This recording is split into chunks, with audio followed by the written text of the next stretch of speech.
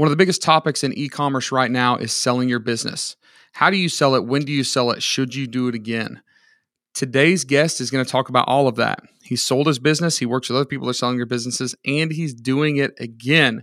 Not a big pitch fest. This episode is 100% just him telling his story and giving as much advice as he possibly can. It's going to be a great episode. Listen to the end, and here we go.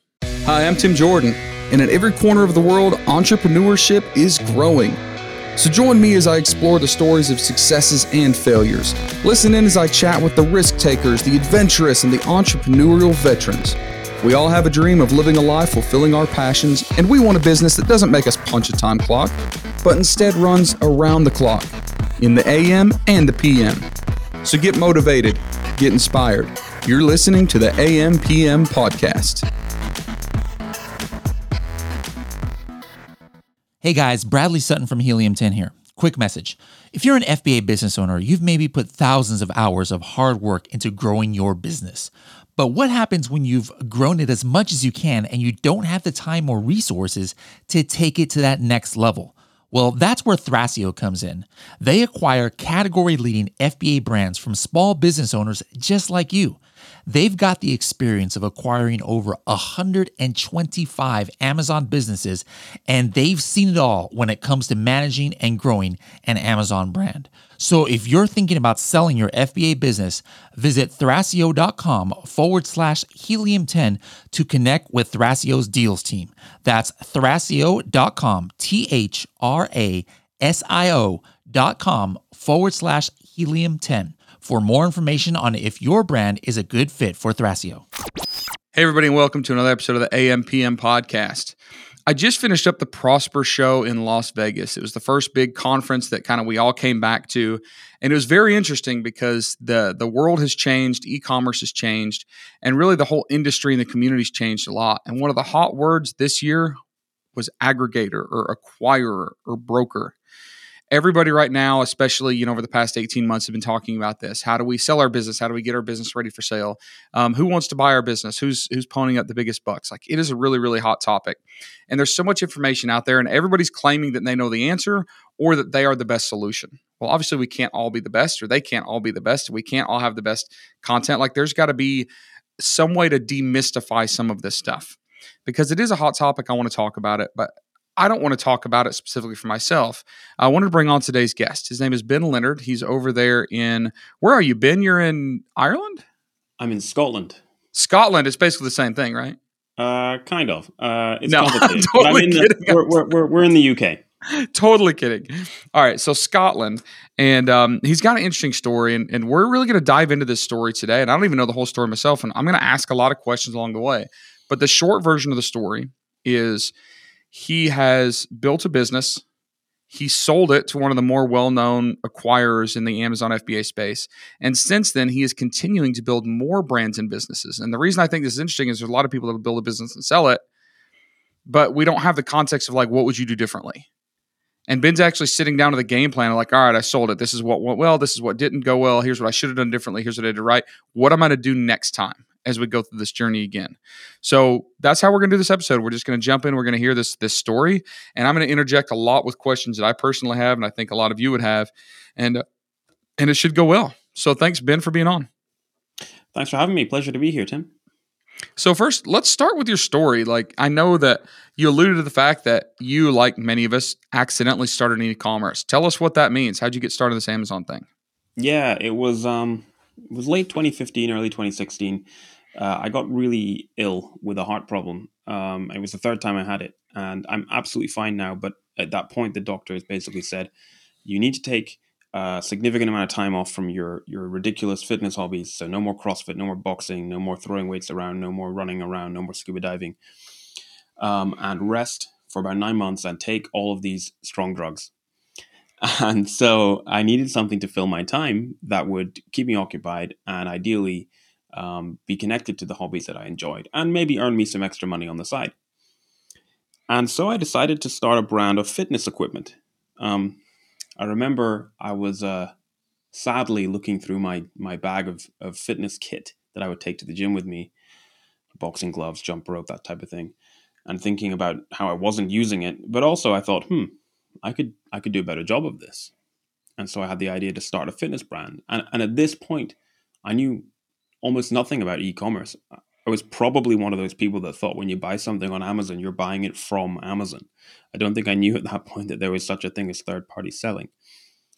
But luckily, I have a background in science. I'm actually an ecologist by qualification. And so I started this huge experiment of learn by doing. So, try something, test it, see what happens, look at the results, tweak it, and go again. And I stumbled into this world of e-commerce, started to develop this brand, which was called Beast Gear.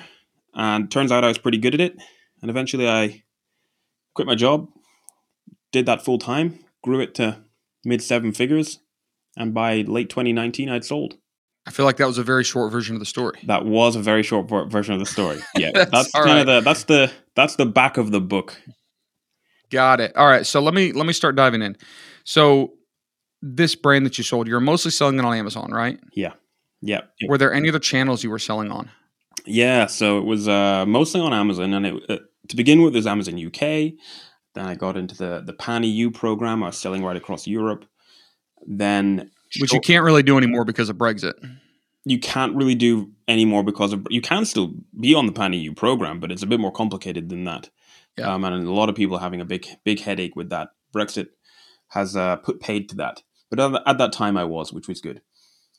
Shortly before I exited, I'd got into the new Amazon Middle East platform. I was also on Amazon Australia. But yes, we were selling on other platforms other than Amazon. There was our own website, which was built on the Shopify platform. And that only fulfilled to customers in the UK. It was on my plan to expand that capability of the site to fulfill to customers right across Europe, but didn't get to that before I sold the brand. So you weren't selling in the US at all? Nope. Which was probably one of the things that made the brand reasonably attractive, other than its success in itself anyway.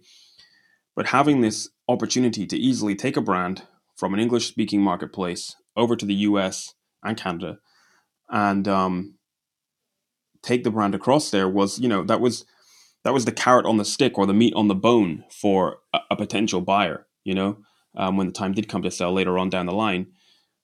There was still okay. So let's hit that in a second. But let me ask you this: why weren't you in the U.S.? Because everybody talks about if you're going to sell on Amazon, it's got to be in the U.S. Was it just the logistics were going to be difficult to do that, or were you selling a product that may have been a little too saturated or competitive here, but was wide open over there? With the benefit of hindsight, I definitely should have gone into the U.S.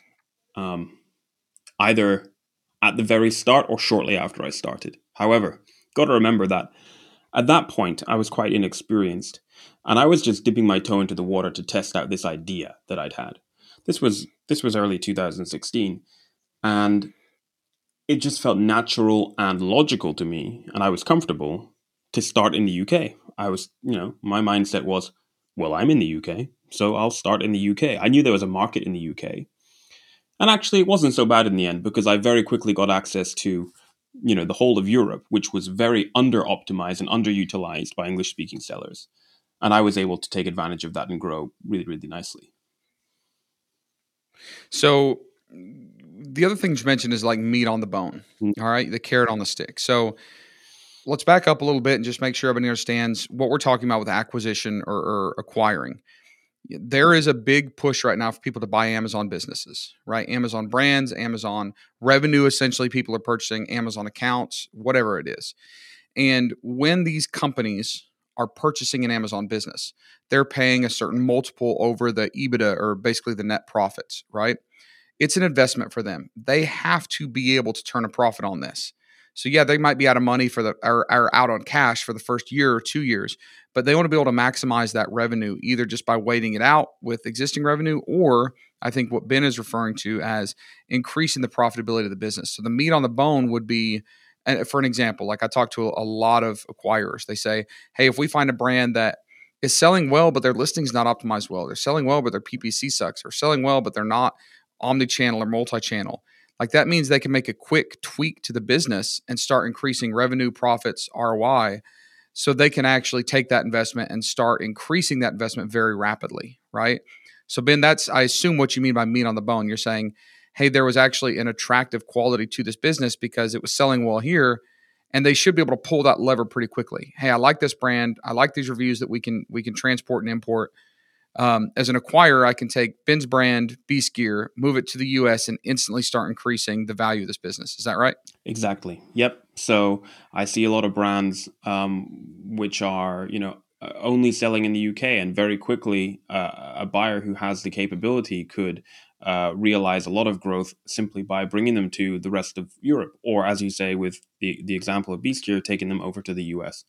So that's exactly it. Well, it sounds like a catch-22. You're saying, oh man, I wish I had been in the US. I wish I had Yeah. started selling over there. But you're also like, hey, there was actually a lot of attraction to my business because I wasn't. You're absolutely right. It's there are pros and cons of that situation, right? You don't want to you don't want to max out growth and then sell. You want to leave something for the buyer. They want to accelerate the growth even further and then eventually exit themselves. So there is a balance to be struck between having a successful business that is growing and is demonstratively growing, but also has low hanging fruit for a potential buyer. But I don't think if I'd gone to the States, I would have, made the business less attractive, because there's still plenty of opportunities to grow and improve the margins by operating at scale for a buyer.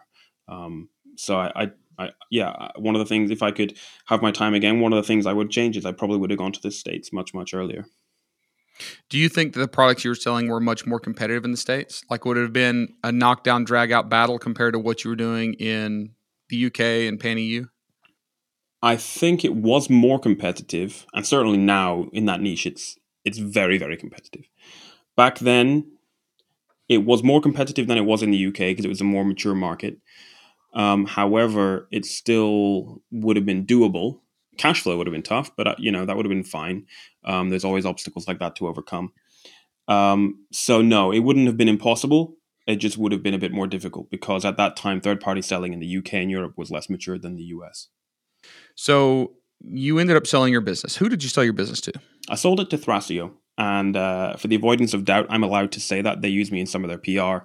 I have a great relationship with those guys, so that's public domain. I can say that. And Thrasio is an interesting company. I have an opinion about a lot of the aggregators, a lot of the aggregator model, and maybe a lot of you listeners do too. And Thrasio is the most publicly known Amazon FBA business aggregator / acquirer. They were kind of first to the market. They have been the first to make some really crazy headlines about their valuation. They've recruited some of the really, really kind of top talent in the industry. When you sold to Thrasio, that's fairly, standard process, I assume. You show them your business, they make you an offer, you might counter it, and they eventually sell. What were some of the big mistakes that maybe you made? What were some of the big headaches, the things that cost you the most stress during that due diligence, offer, and purchase process? What you don't want to do, in my opinion, is send an email out to 150 aggregators saying, "Hey, my business is for sale," or slap it on a marketplace or something, and let all the vultures come at it. You want to have, in my view, you want to have a competitive environment, enough people to have a bit of an auction going, but those at the table need to be the right buyer. Yeah, so a lot of people have raised money in this space, but a lot of people have raised money having diddly squat about running an e-commerce business. Now, fortunately for me, Thrasio, as you mentioned, have hired an extraordinary amount of talent, and they do know what they're doing with e-commerce businesses. But there are aggregators out there who have raised money because they're money raising people, but they're not e-commerce people. And so sometimes they'll be at the table, they'll present what looks like a fantastic offer, but then so much of it is on the back end on an earnout, for instance. But actually, these guys don't have the chops to run the business. And I would argue that only 10 to 20% of aggregators really know what they're doing. And many of them are flailing, trying to merge with each other. And therefore, those aren't the kind of buyers that you want at the table. So you want a competitive environment of the right type of buyer, ideally where you would be, if any of those buyers that are at the table ended up being the one to buy your business from you, you'd be happy enough that your business was in safe hands. Does that make sense? Yeah, it does make sense. So, do you think that the biggest problem with your acquisition and sale was because there's only one person at the table, or do you think it's because the broker that you were dealing with may have had some imperfections, some flaws in their system, or maybe a combination of both? Combination. The broker that I was dealing with, nice people on an individual level, but they were operating at scale, and were, their business model was less bespoke, shall we say, and this isn't something that necessarily happens to everyone, but for me personally, there was a significant error in the number crunching, which I picked up on and my accountant fixed. So I ended up negotiating down their commission. That was one of the motivators for what I'm doing now. But yeah, it was a combination of the two. So if I could have my time again, with the benefit of hindsight, I would change those things. That's not to say that I'm not. Exiting was still the right thing for me, and the timing was still right for me, and I'm still grateful that I did that. So I wouldn't want people to think that. Well, and of course we're not a pitch fest. We don't pitch what you're doing now, but you are helping other sellers right now, advising them and stuff like that, getting ready for sale.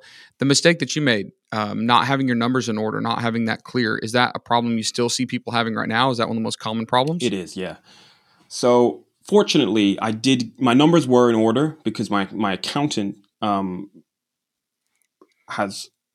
is greatly experienced, and also has about 20 years experience in mergers and acquisitions, and ended up fixing the issues that we identified that the broker had done. And I see this often. I see it in the Facebook groups.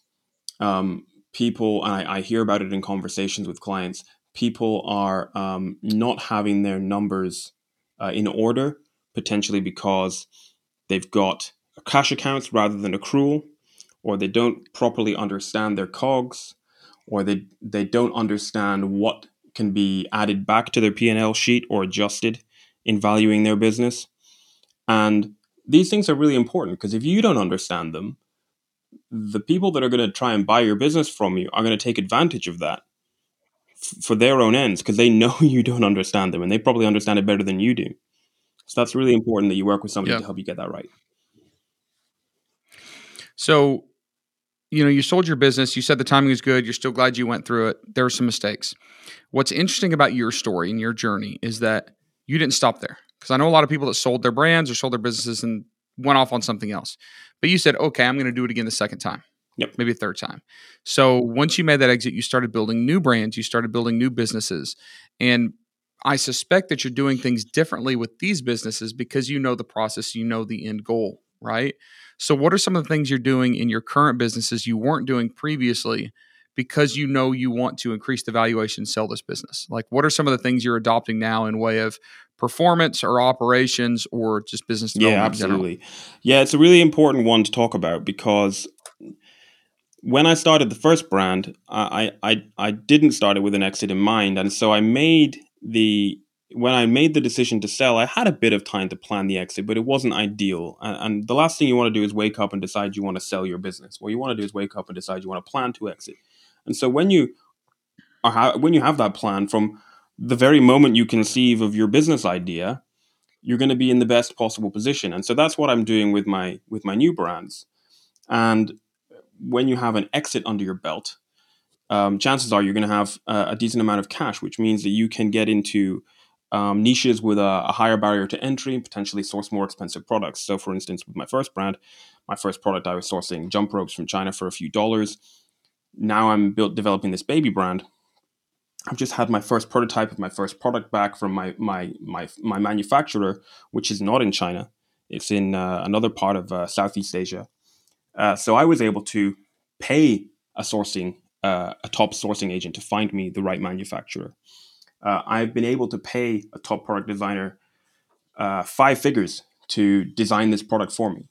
And I'm able to now source products for $25, $30 a unit instead of $3 a unit to enter a much more competitive niche. And what's really interesting about that is, in that niche, there's really there's no little guys, right? It's all big corporates. And big corporates, I talk about this quite a lot, big corporates are like big lumbering cruise ships. They take half a day to turn around. And don't get me wrong, I like cruise ships. They take you to really interesting and exciting places. But little guys like us, we're like little nimble speedboats.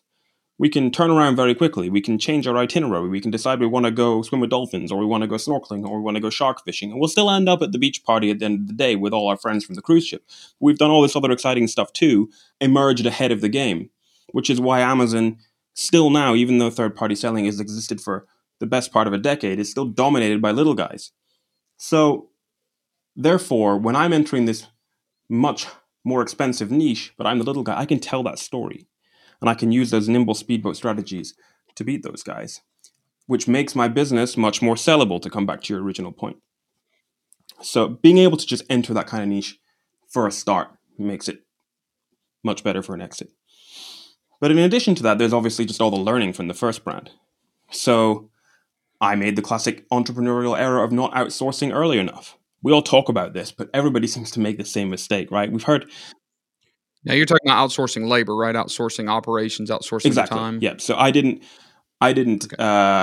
bring on any freelancers or VAs, whatever you want to call them, for probably a year and a half into that business, which was a mistake. The moment I did, I realized what a liberating experience that was, and how I was able to, it's the classic work on the business instead of in the business.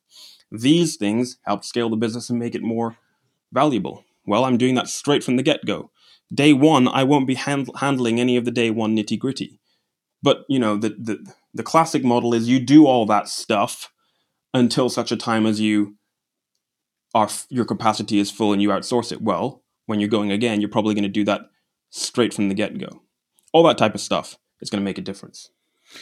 So I want to go back for a second and say one thing that you appreciate that you're doing this time is that you're going a little bit bigger. Right? You're able to outsource immediately. You're able to buy more expensive products to sell. Do you think it's easier to get started with more money because now you have some cash from your first sale? And the reason I ask this is, one of the attractive things to selling online is it doesn't necessarily have to be massively capital heavy. Like you can get started fairly small and you can ramp up and you can bootstrap it. And I understand that there's a lot of us sellers that have been or maybe still in that position where we need to go very light, right? Yeah. But do you think it's an accurate statement to say if you can afford to go bigger, there are much more opportunities and it's much easier to scale quickly if you have funds to be able to invest into the company? I do, but I wouldn't want to put people off who don't have those funds yet, because it is still achievable. And there's an important point here, which not enough people talk about, because it's not quantitative, right? It's quite emotional.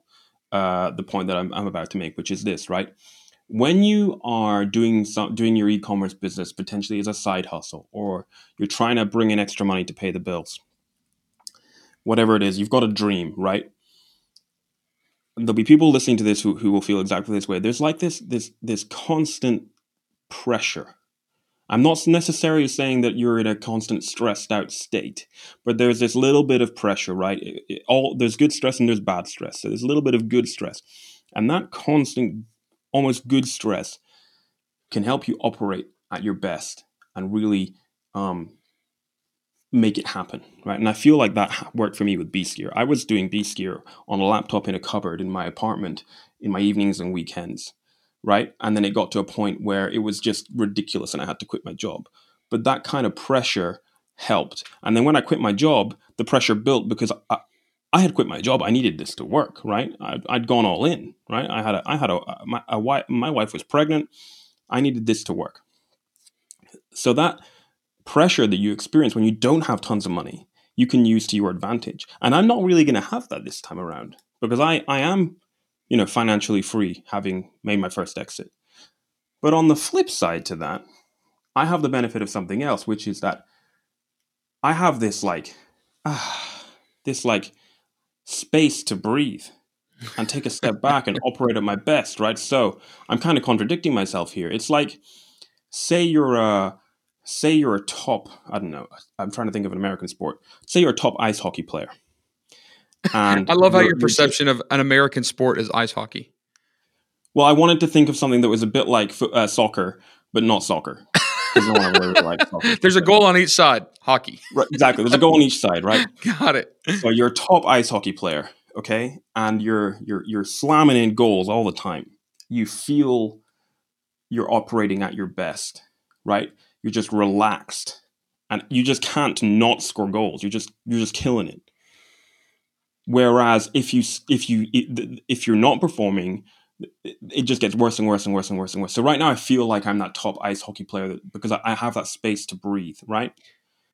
I know what you mean, and I do feel like you've contradicted yourself on the surface, but I wouldn't call it a contradiction. I think that it is an awareness of the situation and how we utilize that situation. Because, man, I've been there. I quit my full-time job. I had 3 little kids at the time. You know, my wife wanted to quit working and go back to school, and it was miserable. You know, I had sleepless nights. I would wake up in the morning just sweating, you know, just that constant pressure of always being under the gun.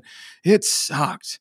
But it did give me that fire in my belly to get things done. Like it probably pushed me to a point that I wouldn't have gotten to before.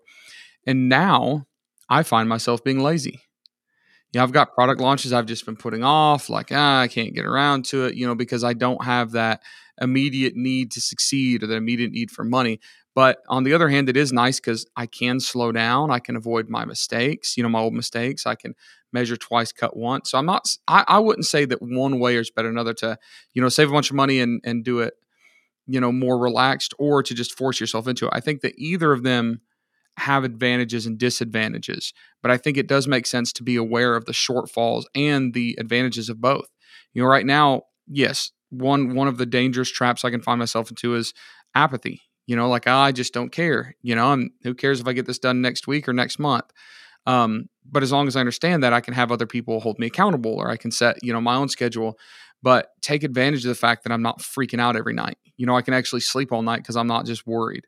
So if you're listening, if you're in either one of those positions, you know, where you've got some flexibility, you don't have flexibility, keep in mind there are advantages and drawbacks to both. And just keep in mind that you do things differently in both.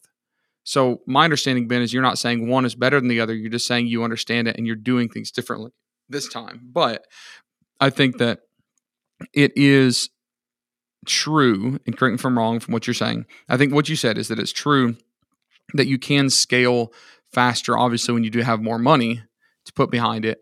Just don't assume that you have to have a lot of money to get going. You're absolutely right? What really helps, regardless of whether you have the money or not, is that what you're working on is something you're passionate about. If you're building a brand related to knitting, please be passionate about knitting.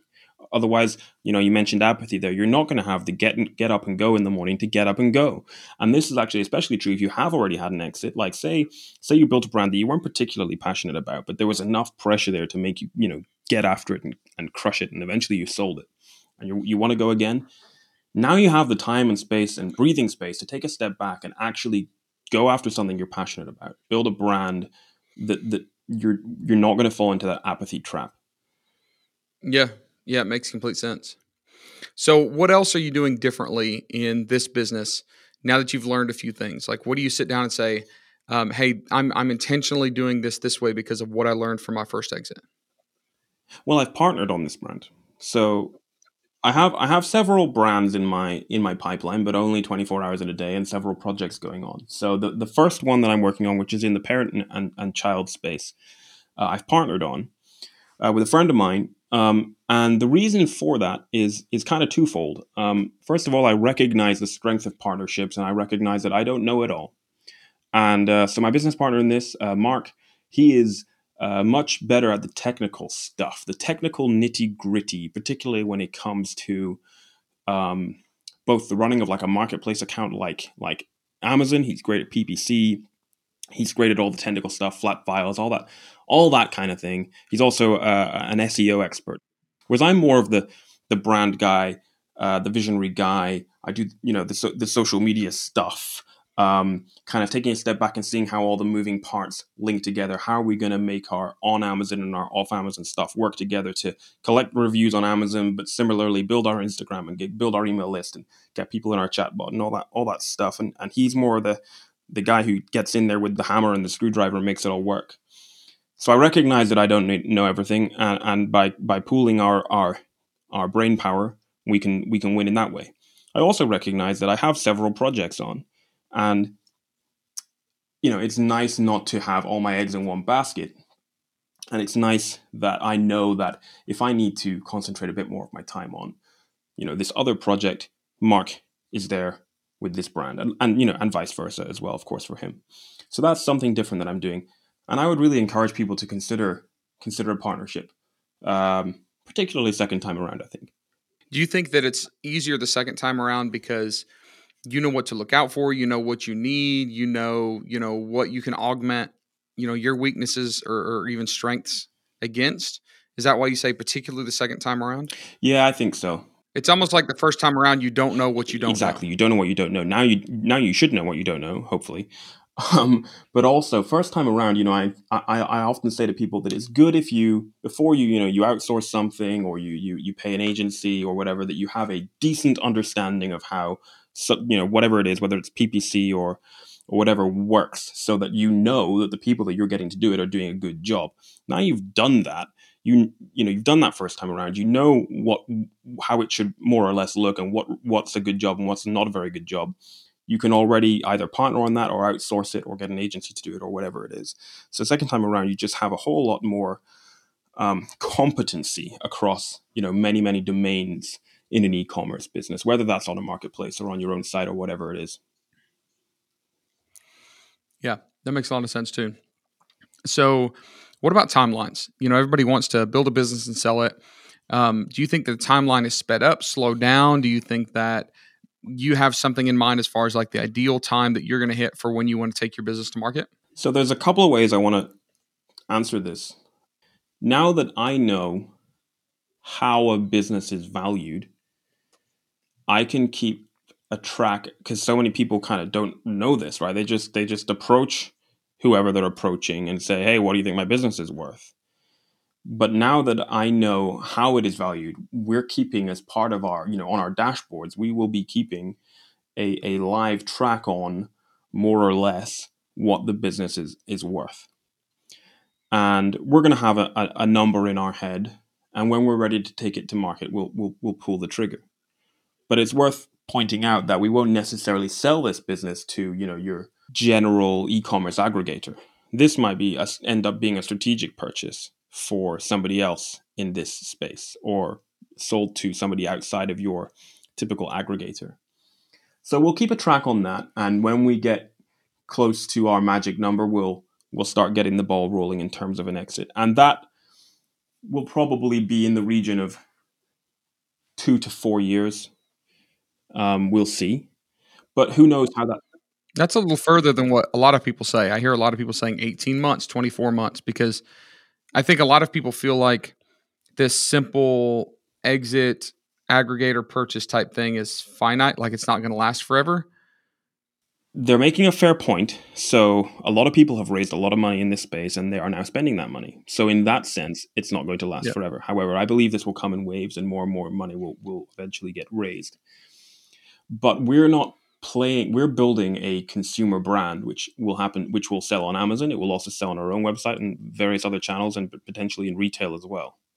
So we're not necessarily going after that wave or that bubble. It may end up exiting in that route, not ruling that out. But we're building a consumer brand, and we're not selling baby weaning spoons on Amazon for $5, and we're going to exit in 18 months. That's kind of not what we're doing. So that's kind of one way to look at when is the right time to exit for us, anyway. And then I have another kind of emotional wishy-washy answer. I stand by this one, even though it's kind of emotional and wishy-washy, which is that business owners should consider exiting at the point of peak romance. And what I'm saying, this doesn't detract from all the financial stuff, right? But selling at the point of peak romance. Here's what this means, right? There comes a time in your business when you think, wow, this could seriously explode. This could be huge. This could go somewhere. And at that point, there's still a significant amount of upside for a potential buyer, and your business is clearly performing well. So you're going to have a pretty decent valuation, and your business is going to be sellable in that it's attractive to a potential buyer. But at the same time, there's every chance that it might not go stratospheric as you romantically hope that it will. If you get out at this point, you should, provided you have the right people representing you and helping you, be able to achieve an excellent valuation for your business based on its performance so far and the clear trajectory that it is on. In the event that the new owner isn't able to realize that stratospheric trajectory that it may be on or may not be on, we're talking romantically, remember, then you got out at the right time. If you've done your deal structure correctly, you're going to experience some of that upside, and you will always be the guy or girl who founded that awesome brand. So that's a little bit, that side of it, that emotional gut feeling side of it is often not talked about, and it should be. Yeah, I agree. I think that a lot of people have a hard time balancing like that emotional side of their business versus the analytical side. Like how much emotion should we pour in, and then how much excitement should we have, or how many decisions should we be making based on gut instinct versus analytics. So I think that's tough, but I do agree that if we're not at least considering the emotional implications or using some emotion in our thought process, we miss a big opportunity. Because the best businesses and the best, business ventures and the best business decisions a lot of times are based on the drive brought by emotion, the excitement and the passion, right? Yep. And that's another good reason to partner, is if you're the excitable emotional one, partner with somebody who's a little bit more cool and calm and collected. And if you're cool and calm and collected, partner with somebody who gets a little bit too excited. And that will be, a really good combination. Yeah, as long as the person's not dragging you down or pulling you into unnecessary risks, there's definitely some shortfalls there. But I agree that goes back to that whole, visionary versus integrator role. Yep. The best founders are balanced. So, man, there's so much that we've covered. We're coming out of time, but I think that some of the big takeaways is that, all of us are learning. I won't say this is new, but all of us are learning that our businesses do have value, especially, Amazon e-commerce sellers. And it was just a few years ago, and I didn't believe that. And a lot of other people in the space, couldn't prove to me that was true. Continue to educate yourself, folks. Those of you listening, continue to educate yourself on what's happening in the industry, what's valuable, what's not valuable, what's worth your time, what's not worth your time, because there are people that are making a lot of money. There are people that are actually generating generational wealth right now from something that started as a side hustle, something that they started selling something, out of their garage. Like it's really, really happening. But there are shortfalls. There are mistakes. Ben's made some mistakes. He's changing things now going back forward. So I think one of the big takeaways is educate yourself and make sure that you're doing this correctly. This is a big opportunity. You don't want to screw it up. The other thing is it's not a one shot and done. If you've exited, if you are exiting, if you have made some mistakes, keep going.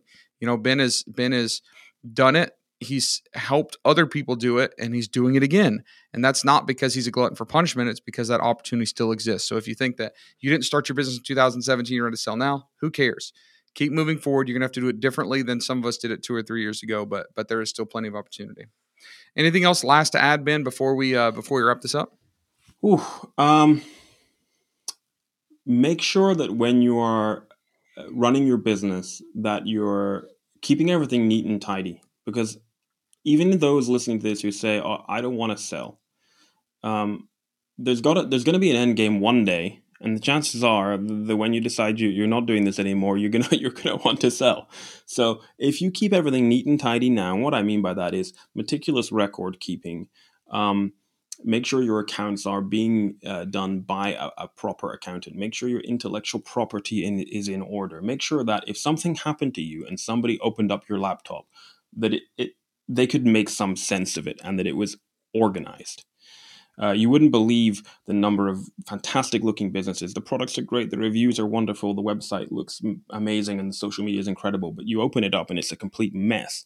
The opportunity is there for the vultures who are circling to tear it apart and find reasons to lowball you and undervalue your business. You're just giving it away. So keep everything neat and tidy. Have excellent record keeping. Read a book called Built to Sell by John Warrillow. I get nothing for recommending that. I just love it. And obviously the classic E-Myth Revisited by Michael E. Gerber. Those two books will have you on the right path to building a valuable asset that that you can either sell sooner or later?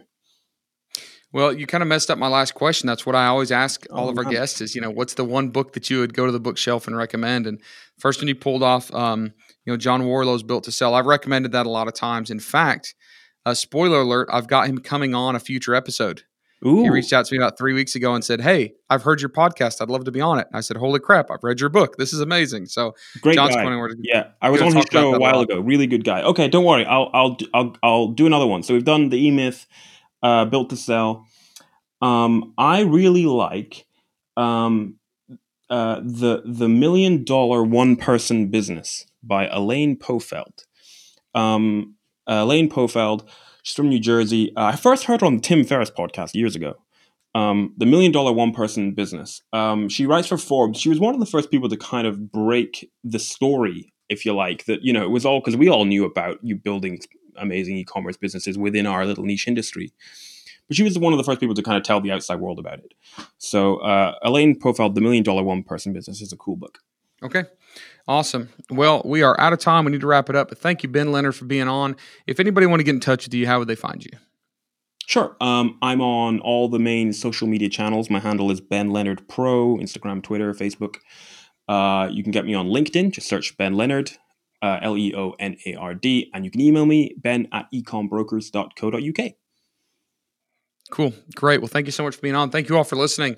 Remember, I say it at the end of all the episodes. I'll say it again. If you like this episode, leave us a review on whatever podcast platform you're listening to.